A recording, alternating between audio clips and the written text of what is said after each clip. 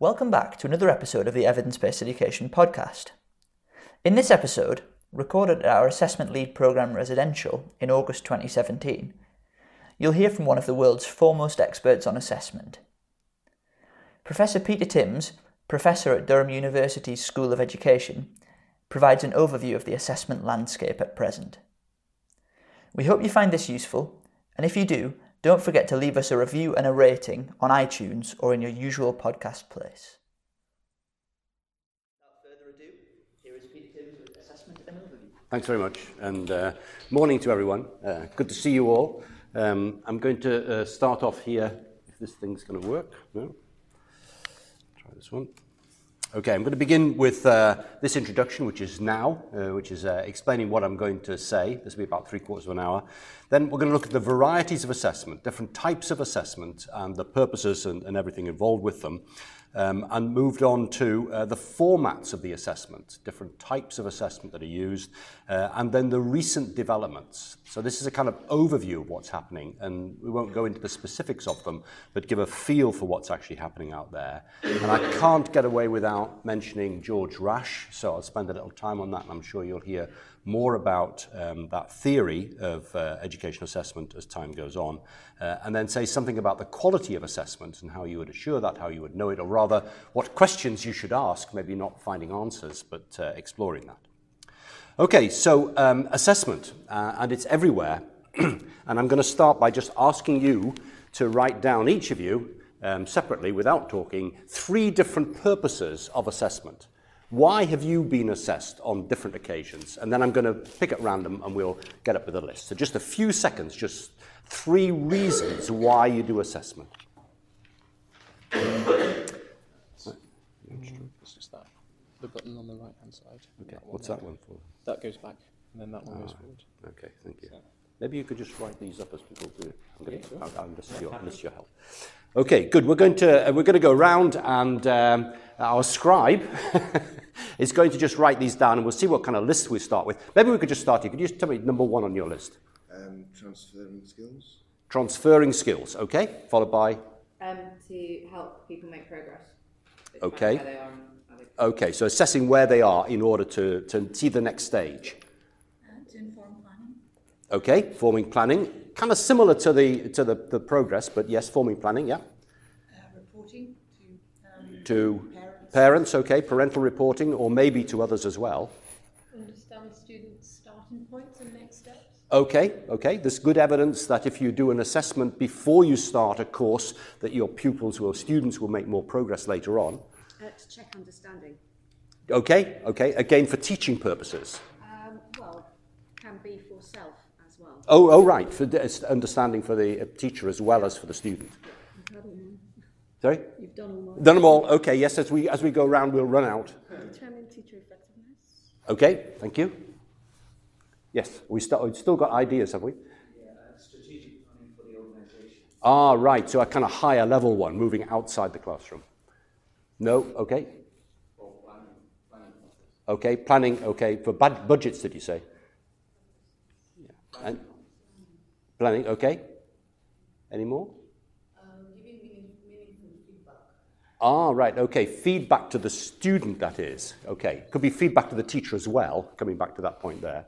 Coming up with the intervention strategies. Ah, right, okay. Again, a kind of planning one, but a specific one there, folks, yeah. No, you're running out. Okay, you're running out. Okay, any more? Comparative cohort data, looking at cohorts going through. Okay, again, a higher level one, looking not just in the individual or the classroom, but at a higher level one. That could be a whole country even that we might be talking about. That's it? The indicator of reaches others and also a baseline for new policy. Okay, for the ability. Policy. Okay, thank you. Okay, good. Well, that's quite a list, and I would venture to suggest that it's not exhaustive. And I'm going to put up a list that I prepared earlier. We might just look at a kind of overlap and see the extent to which we're kind of agreeing on that as we come down. So certification, some people would finish up from school with certificates, or you'd finish up with a driving certificate.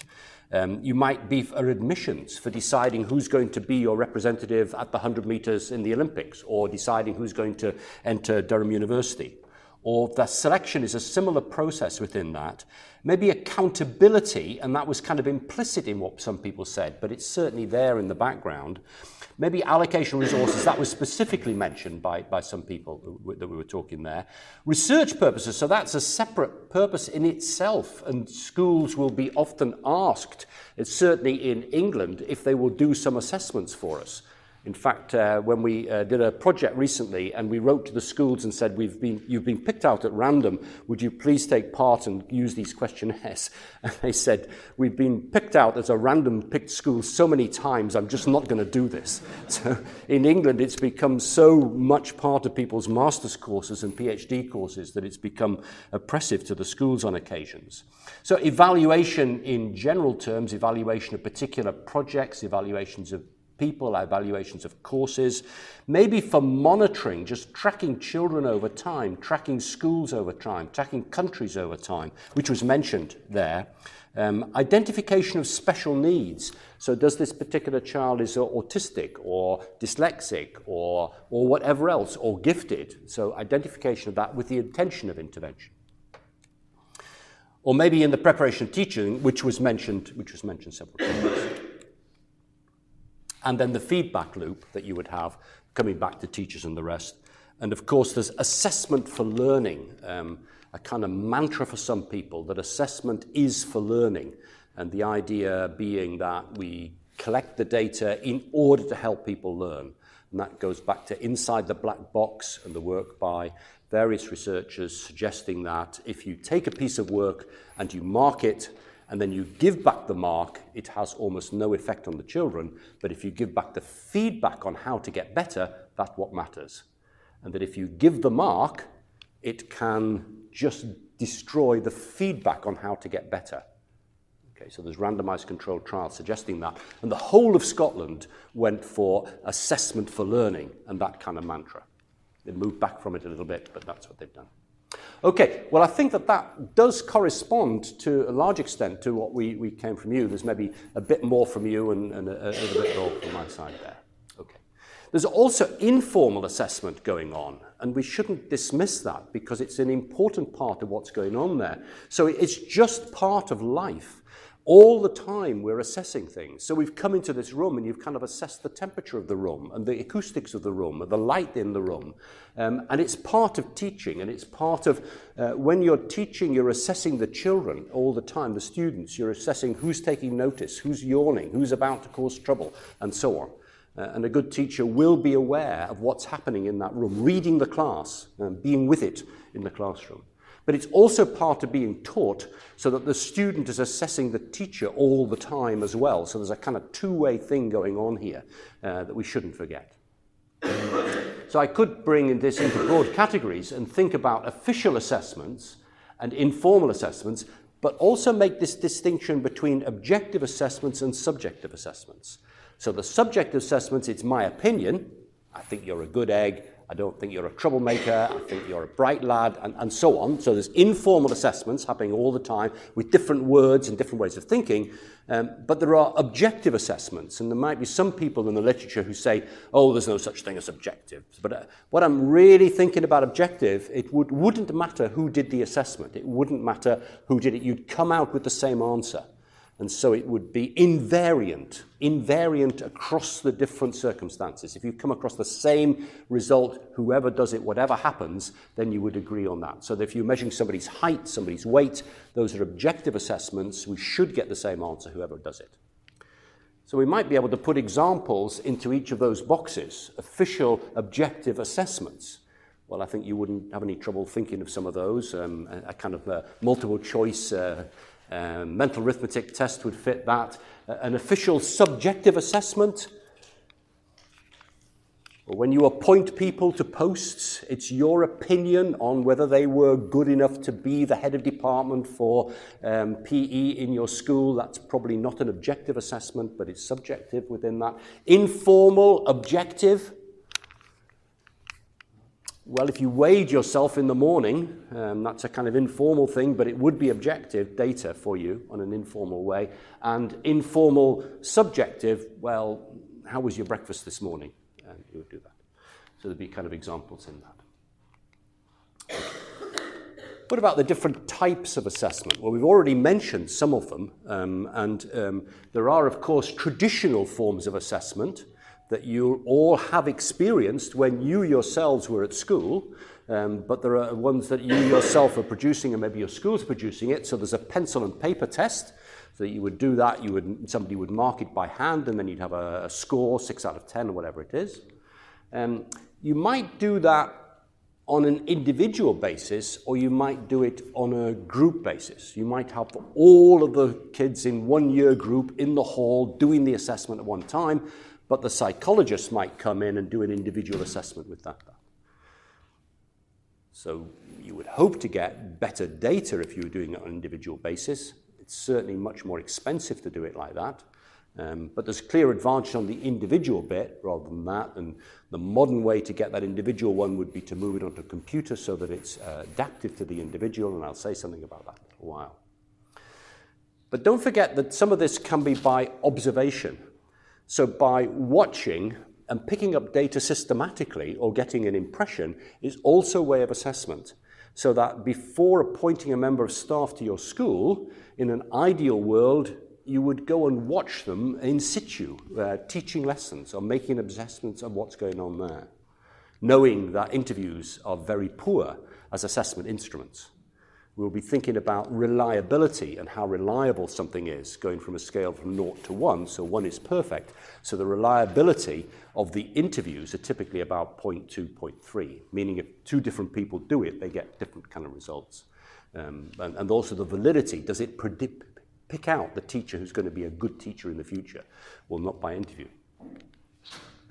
And then there are clinical and psychometric assessments. So the psychologist in the 60s and 70s and 80s would come in and give all the IQ scores. They might come in and assess them on other things as well, but they'll still continue to do those kinds of things on an individual basis.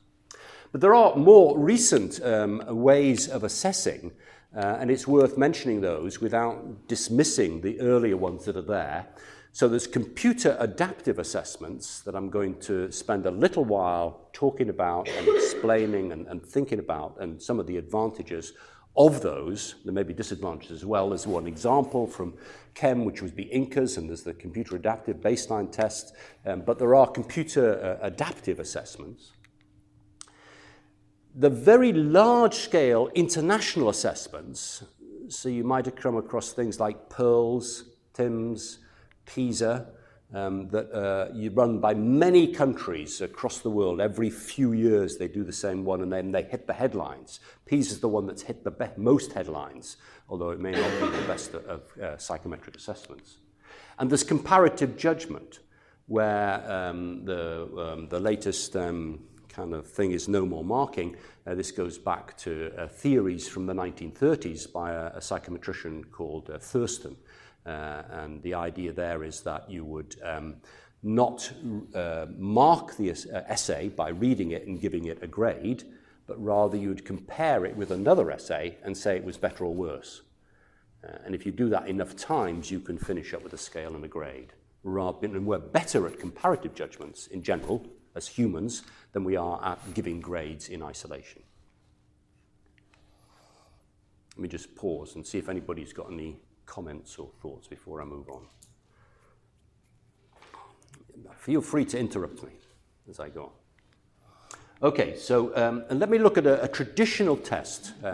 So maybe this is a teacher in an elementary school and writing a spelling test for kids. And the teacher in the head think, well, there's some very kids who are not very good at spelling, and there's some who are very good at spelling, and so I'll write some items for those kids. I'll just write this test, and so what I do is I write some items which vary in their difficulty across the scale. I make sure that I've got some really easy items for the kids who aren't very good, so make sure that they've got something right, and I make sure that I've got some items at the top end there. So I finish up with a test where I've written the items, give out the test, then get them in and mark them, and then I would give them a grade back, and I would say what the percentage was, what the mark was, or give them an A, B, or C, or whatever it was. I could do that the night before and use it on the day. And when I analyze it, I would be thinking about percentages right and wrong. We're using what's called classical test theory. After it, I could go into more detail and look at all those questions and ask if they were good questions. Did I have a sufficient spread here? I might ask about some of the items. Were they discriminating? Did they make a difference between those who got high scores and low scores? I might ask, did I get the spread right? Did I hit the right male? But I would finish up with data at the end and I could analyze it. And there's a big psychometric theory which allows me to do it, and all the exam boards have traditionally used this classical test theory, and you get out reliability measures and discrimination measures and other things, and that would inform the later ones. And I could do it, as I said before, without having tried it out. I can just write it and do it. But there is an alternative way to do that, and a bit like the psychologist who comes in and assesses an individual child, and in that case, we've got the same scale, we know, but now we're trying to find an individual's position on that scale. So here is where that individual is, but we don't know that. We're trying to find out where they are. So one tactic that we could use would be to start off by asking them that very easy item. They get it right, so we know that they're more able than that. So we ask them a harder question. They get that right, so we ask them a harder question, and now she gets it wrong, so we think that she's somewhere between those 2 points. So we ask her an easier question, she gets that one right, and gradually we home in on her ability. So if you do that, you can finish up asking her far fewer questions than she would if she was given the whole test. Because you don't have to waste your time giving her more hard items that she couldn't do or easy items that she could have done years ago. In fact, you'll finish up with about 1/3 of the items that you would have used for that individual. So it's quicker, it's more efficient. We'll know where her position is on that scale. But the downside is that I need to know how difficult those items are before I started. So I couldn't do it the night before unless I guessed how difficult the items are. And although we could all do that as teachers, in fact, the evidence is that most often when the exam boards write items, they find it very hard to judge how hard the item is until they've used it with a group of students. They quite often get that wrong. They misjudge it, and that's true of all of us. It's a kind of failing within us, although internally we don't quite believe it. We reckon we know how hard an item is, but then you discover that in fact you get it wrong. So you've got to get the difficulty of those items beforehand. But once you've got them, you can then apply this algorithm. And then that would give you a computer adaptive assessment. And the way to get at that difficulty of the item is to use that test theory I was talking about called Rasch measurement. That comes from George Rasch that I was talking about earlier. So to prepare a test where you just write it, a vocabulary item, and you use it across a nation, and you wanted to get standardized scores so you'd know what the population had, it might take you a month. In order to produce a test like this one, which is computer adaptive, and you need to know the items, and you need to have a lot of items at the high end for the more able children, and a lot of items at the bottom end, might take you a year. So the preparation for this is a lot longer and more difficult than the preparation for the other one. But there are clear advantages to it. You've got to do it individually, so it could be a one-to-one, but the computer would probably handle it for you. Anybody want to say anything? Okay, the other thing I wanted to mention was about PISA. So this is an international assessment, and I'm going to share with you a couple of slides that come from a PISA presentation.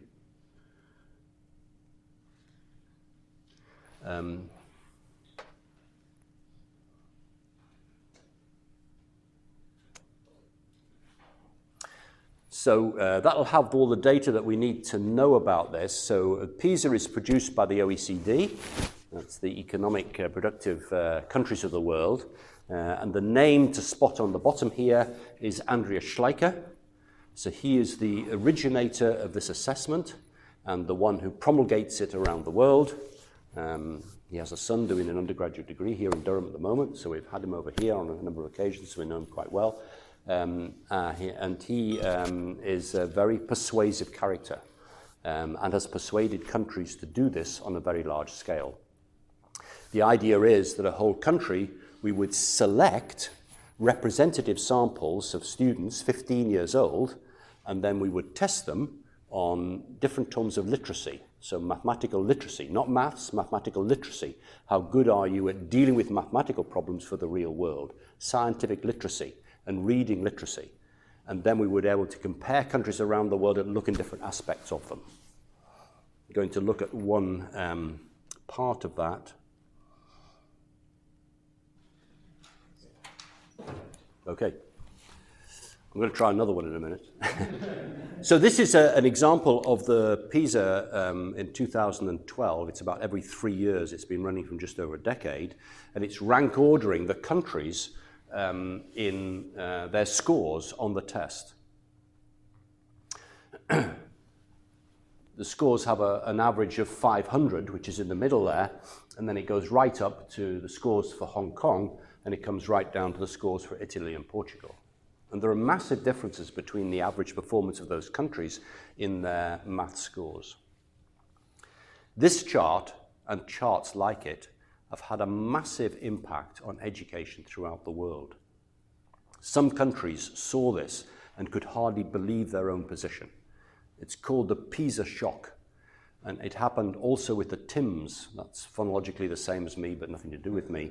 So it happened with Tymms dealing with maths and science in the earlier years. And countries like Germany, Russia, and others looked at these and said, we can't accept this. We're going to reform our system. And they have reformed the whole of their education systems on the basis of data of this sort.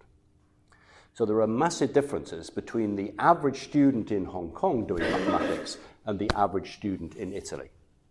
Someone like the Russian Federation sees themselves down the bottom there, and they pride themselves on their mathematical prowess, and they're just horrified when they see something like that and either don't believe it and reject it, or they need to do something about it. It's created internal turmoil within countries. In order to do this, first of all, you have to have representative samples from your countries. So that's the first challenge.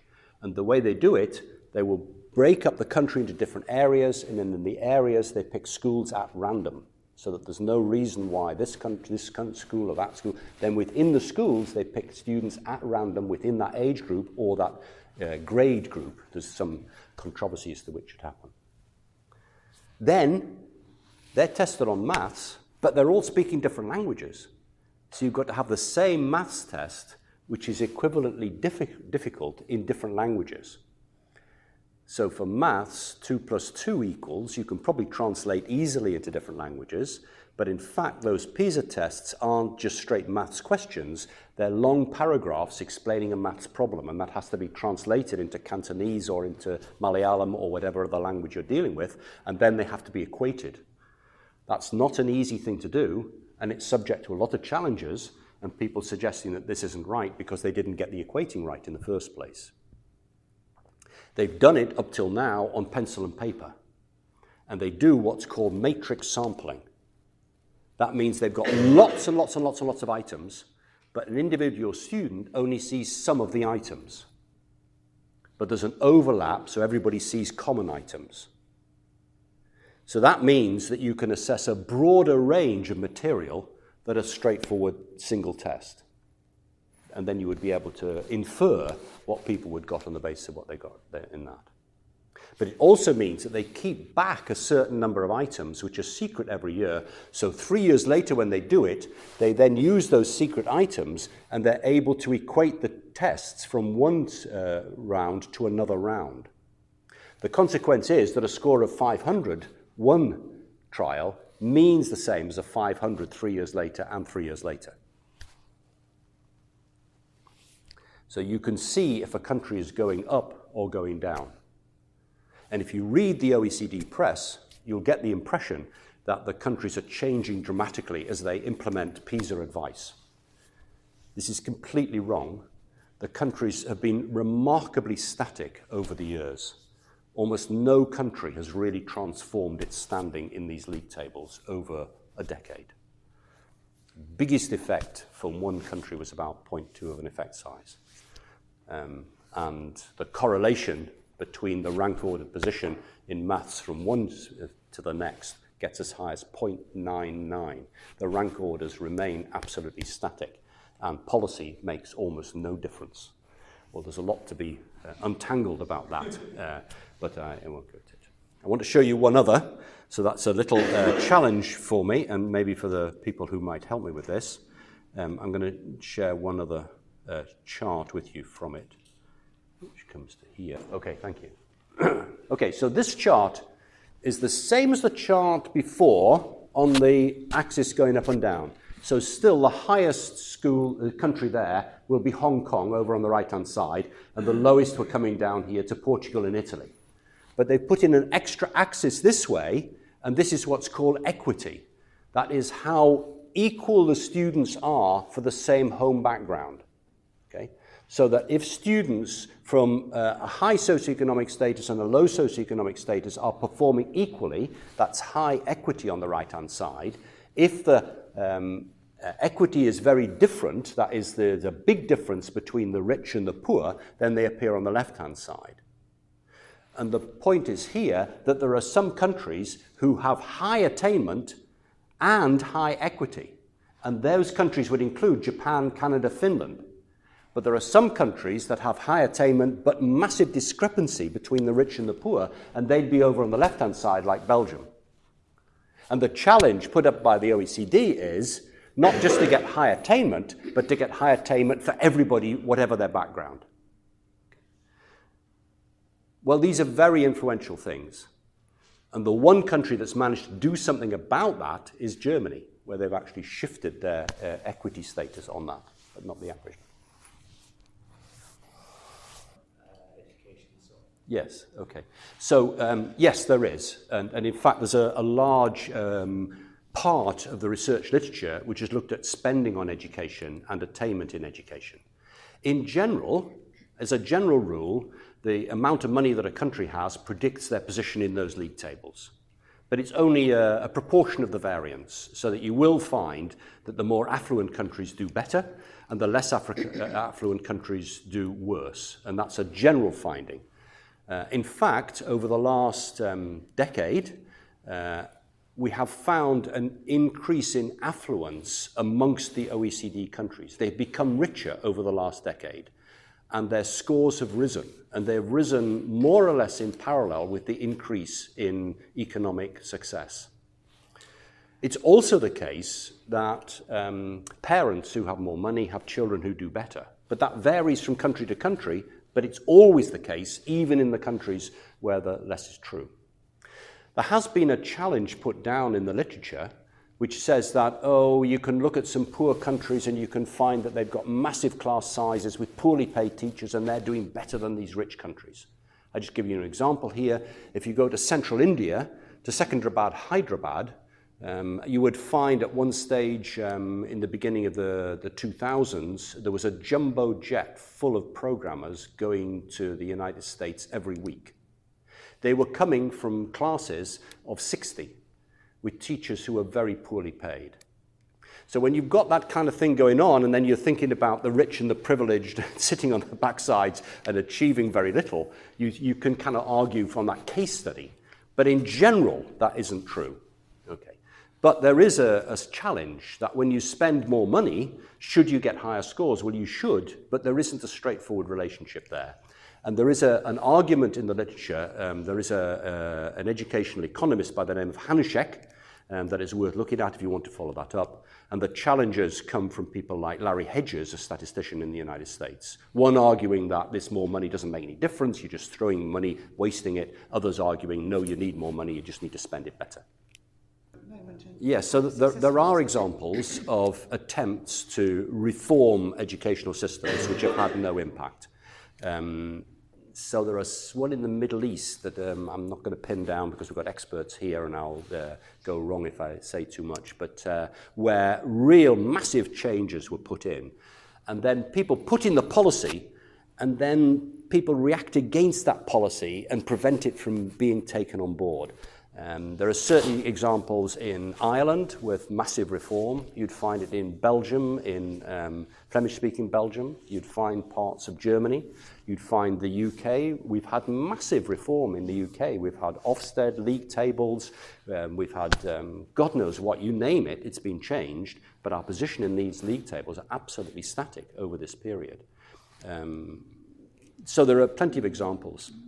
So I'm really referring in what I'm writing here to a paper that I'm writing with a former PhD student, Cesari, who's now working with AQA exam boards. And so he's spent his PhD looking at case studies within countries to see where they've changed or haven't changed, where the policies have been put in place. And that paper should be out in about 6 months. Yeah. You're saying that they're not moving up in terms of the league table. Yeah. But are they all moving up? All moving up. No, So I'm is talking, there an right. improvement? No, that's a good point. And often you'll hear politicians talking about our position in the league tables is going down. And then that's because more countries have come in at a higher level. But the beauty of PISA is that it has this measure, which 500 is the same, and it's kept that measure the same. So the absolute level of attainment has remained constant, apart from the increasing in affluence, which has mean there's been a slight increase in scores. So that's not policy related, that's economic related. So in general, the actual absolute levels have gone up slightly because of increased economic success, not because of education policy. Yeah. Is it factor in things like personal tutoring? Right, okay, so no, I mean, we could add lots of different things in here, for example, so we find, say, in London that such a high proportion go for personal tutoring, you have better GCSE results. Of course, they're not tutoring them for the PISA exam, they're tutoring for the grades. So a kind of strange thing is that we've seen an increase in the UK of the grades. So people are getting higher GCSEs, higher A levels, more people are going to university, but the level of attainments remain constant on this over time. So some working career, where children go to their day school, then they go to another Yeah. It would explain some of it. And in fact, within the PISA data, you would find data on that collected and analyses of the tutoring in the spare time. So you would find it there, you'd find it in London, you'd find it in Cyprus, for example. There's a tradition of maths tutors in the spare time. That tradition doesn't exist in other countries, and so on. So you can probe that and go into that. Okay, I thought that I would mention here the no more marking, and this is the comparative aspect, a completely different format of assessment. And it goes back to an observation back into the 19th century, which is that if you ask people to give things grades or ratings, they're often surprisingly poor at it. But if you ask them to compare things, they're really very good at it. So if you were asked to compare the lighting in this room or the heating in this room or how good this essay was, and then you were to give it a grade, and we to compare the reliability of those measures, they're really quite poor, surprisingly poor. But if we ask which is biggest, or is this hotter or colder, or is this brighter or dimmer, or is this a better essay, then we're very good at it. So the idea is that we might mark not by giving grades, but simply by comparing. So that idea had been taken up in Cambridge Assessment. Tom Bramley in particular has written articles theoretically about that, and Chris Whedon, a former employee of Chem, set up No More Marking as a spin-off company and has been very successful in that. So that when you come to the marking, you do comparisons, you don't give grades. Now, if you do one comparison, two comparisons, if you keep doing comparisons of this with that, with this with that, with this with that, you can finish up with a rank order and give them grades later on. And the theory behind it is rash, and that would allow you to do it. So it may be nicer to do, easier to do, fairer to the student in the long run. And I think that you're going to do more of that on this course, so just kind of hang in there. In order to apply all those new approaches, be they PISA or no more marking or whatever else, it's important that we have computers and smartphones. And I've added smartphones on there because one way of collecting data on an individual basis is to use a smartphone. So if I just give an example here, many years ago, a psychologist did a groundbreaking piece of research in which he got people to wear buzzers and then a piece of paper. When the buzzer went off, they had to write down how they were feeling at the moment. Oh, I'm a bit bored about this. Oh, this is a great thing I'm doing, or I hate what I'm doing, and so on. And then he found out what they were doing at each time, and then he kind of related what they were doing to how they were feeling, and he came up with the conclusion that actually sitting around watching television or having a beer with your mates, or which most people would regard as relaxation, don't produce the real enjoyment. What he said really matters are what are called flow experiences, where you forget what time of day it is, you kind of just forget that you're eating meals and so on. And his big examples of that are rock climbers who go at the weekend and go up sheer faces, and they completely lose sight of everything in the world around them. They just didn't mind the buzzer was going off and they had to write down that. And the other person that did that were the surgeons, who would go away and do this. And whilst they're in the surgery, they're completely in the moment, completely in the flow. And in fact, he recounted a surgeon who was so hooked on the surgery that he went away to holiday to sea by the beach, and he couldn't stand it anymore, went to the local hospital, did a few operations. So, and that guy was called Sixet Mahalia, and his idea was to collect data at different times. Now, you can see that nowadays you could easily do that with a smartphone. You can get the smartphone to buzz on you. You can just record the data. And in fact, there are examples of apps like that, and they're kind of modern assessment building on work that's done in the past. Or while for IPIPs we're collecting data, say, in the Western Cape or in South Africa or in the favelas of Brazil, the way that we do it is to have a booklet and a smartphone. And the adult goes through the booklet with the child, recording everything on the smartphone. The smartphones are ubiquitous and fairly cheap, so if they're stolen in the townships of South Africa or in the favelas, it's not a great loss, and they're not really attractive to be lost, and yet you can upload the data automatically. So smartphones and computers mean that we can collect data more easily and readily. It also means for the administration of tests that you can control that. Something like PISA has that central administration. Whoa, what's happened there?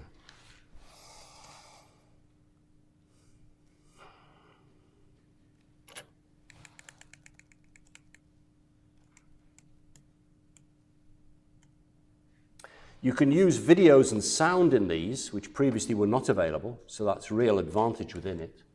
And there are ways in which you can mark essays using computers. So I know that English teachers who hear it don't believe it, but in fact, you can go online and you can try out and put in your own material on ETS, Education Testing Service websites and others in the United States, and they can mark and give feedback on how to improve your essay, and you can see the advantage of doing that cheaper. Or in China, for example, in the national tests, which are used for selection for people for the university, which all the students in China are doing, they've got tests of their speaking ability, and they're recorded and analysed online. So the use of computers in testing is really amazing in what it's doing now. And that software makes it all possible. And there are two theories. So one is Rasch, and the other is Bayes. These are both named after people. So Bayes is a cleric, a religious priest from the 19th century. Bayes theory, and Rasch, George Rasch, is a Danish mathematician. I'm briefly going to say something about Rasch, and I'm rashly going to put up an equation. I know that the advice to people is every time you put up an equation, you lose half the audience. So I'm going to just risk it. So here's the equation, and that P means if you're doing a test, then the probability, P, of getting an item right is dependent on the person's ability and the item difficulty. Okay, this is the logistic equation here, and we'd immediately, if you're a mathematician, want to take logs if you saw this equation here. So that, but you can see the things, the P is the probability of getting an item right is entirely dependent on two things: how able the person is and how difficult the item is. So if you collected enough data, then you would be able to work out those three things. The probability of getting it right, you'd get that straight away 50% got it right, then you would be able to work out the person's ability and the item difficulty. So those two things give you the entree into doing computer-adapted tests, or into objective measurements, or to equating tests across different languages, which is what they do in PISA, using the equating facility within this. I'll give you one example of a map that can be produced here, using that when we assess attention deficit hyperactivity disorder. So ADHD is very widely found amongst students. About 2% might be diagnosed with ADHD. And the way that we would do it is to collect data from different circumstances and interview people. But we can use the items used by the American Psychiatric Association and ask teachers to rate their children. So I've got data on that on 18 items, and we've used RASH to produce a map of the items and the people on it. Oh, no, skip that one.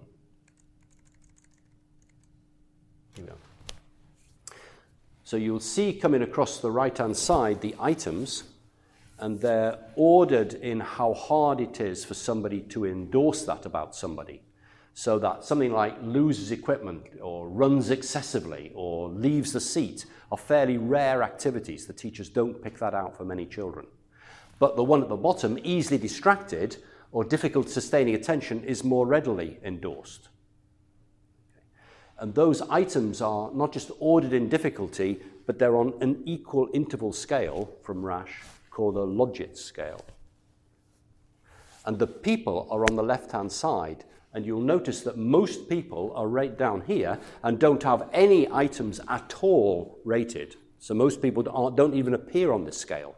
But a small number of people do, and they're at the left-hand side, and the ones right at the top would be probably in the zone for being diagnosed with ADHD.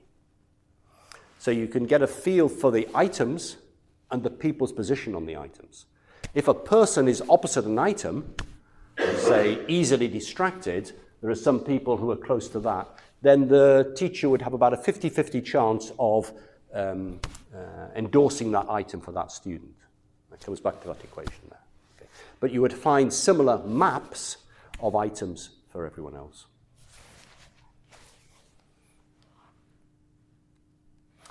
Okay. So finally, I'm going to just mention 3 questions that you might come back to, and I'm sure you will do as part of this course. If you're thinking about the quality of PISA or INCAS or the test that the teacher produced, or whether you're appointing a member of staff, if you did the assessment again, would you get the same answer? This is to do with the reliability, inter-rater reliability, test-retest reliability. Is it consistent in what you're doing? Secondly, are you really assessing what you want to assess? So you've given them a maths test, but is it really maths, or did it depend on their ability to read the question? In PISA, the maths tests correlate 0.9 with the English tests. That's far too high, and it means that their ability to do maths in PISA was dependent on their reading ability. So PISA have their psychometrics wrong for maths. So we have to watch that. And you can be assessing people when you're doing an interview and be more impressed by the way they've turned out and the way that they speak rather than the substance of what they're saying. So we have to guard against those kinds of things.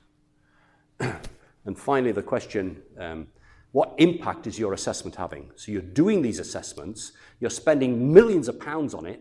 What's the consequence? And it can be negative. It can be positive, but most of the time it's neutral.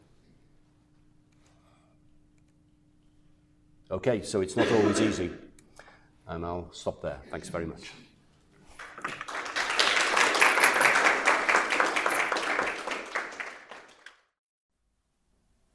This episode of the Evidence-Based Education podcast was recorded at our inaugural Assessment Lead Programme residential training in Durham in August 2017.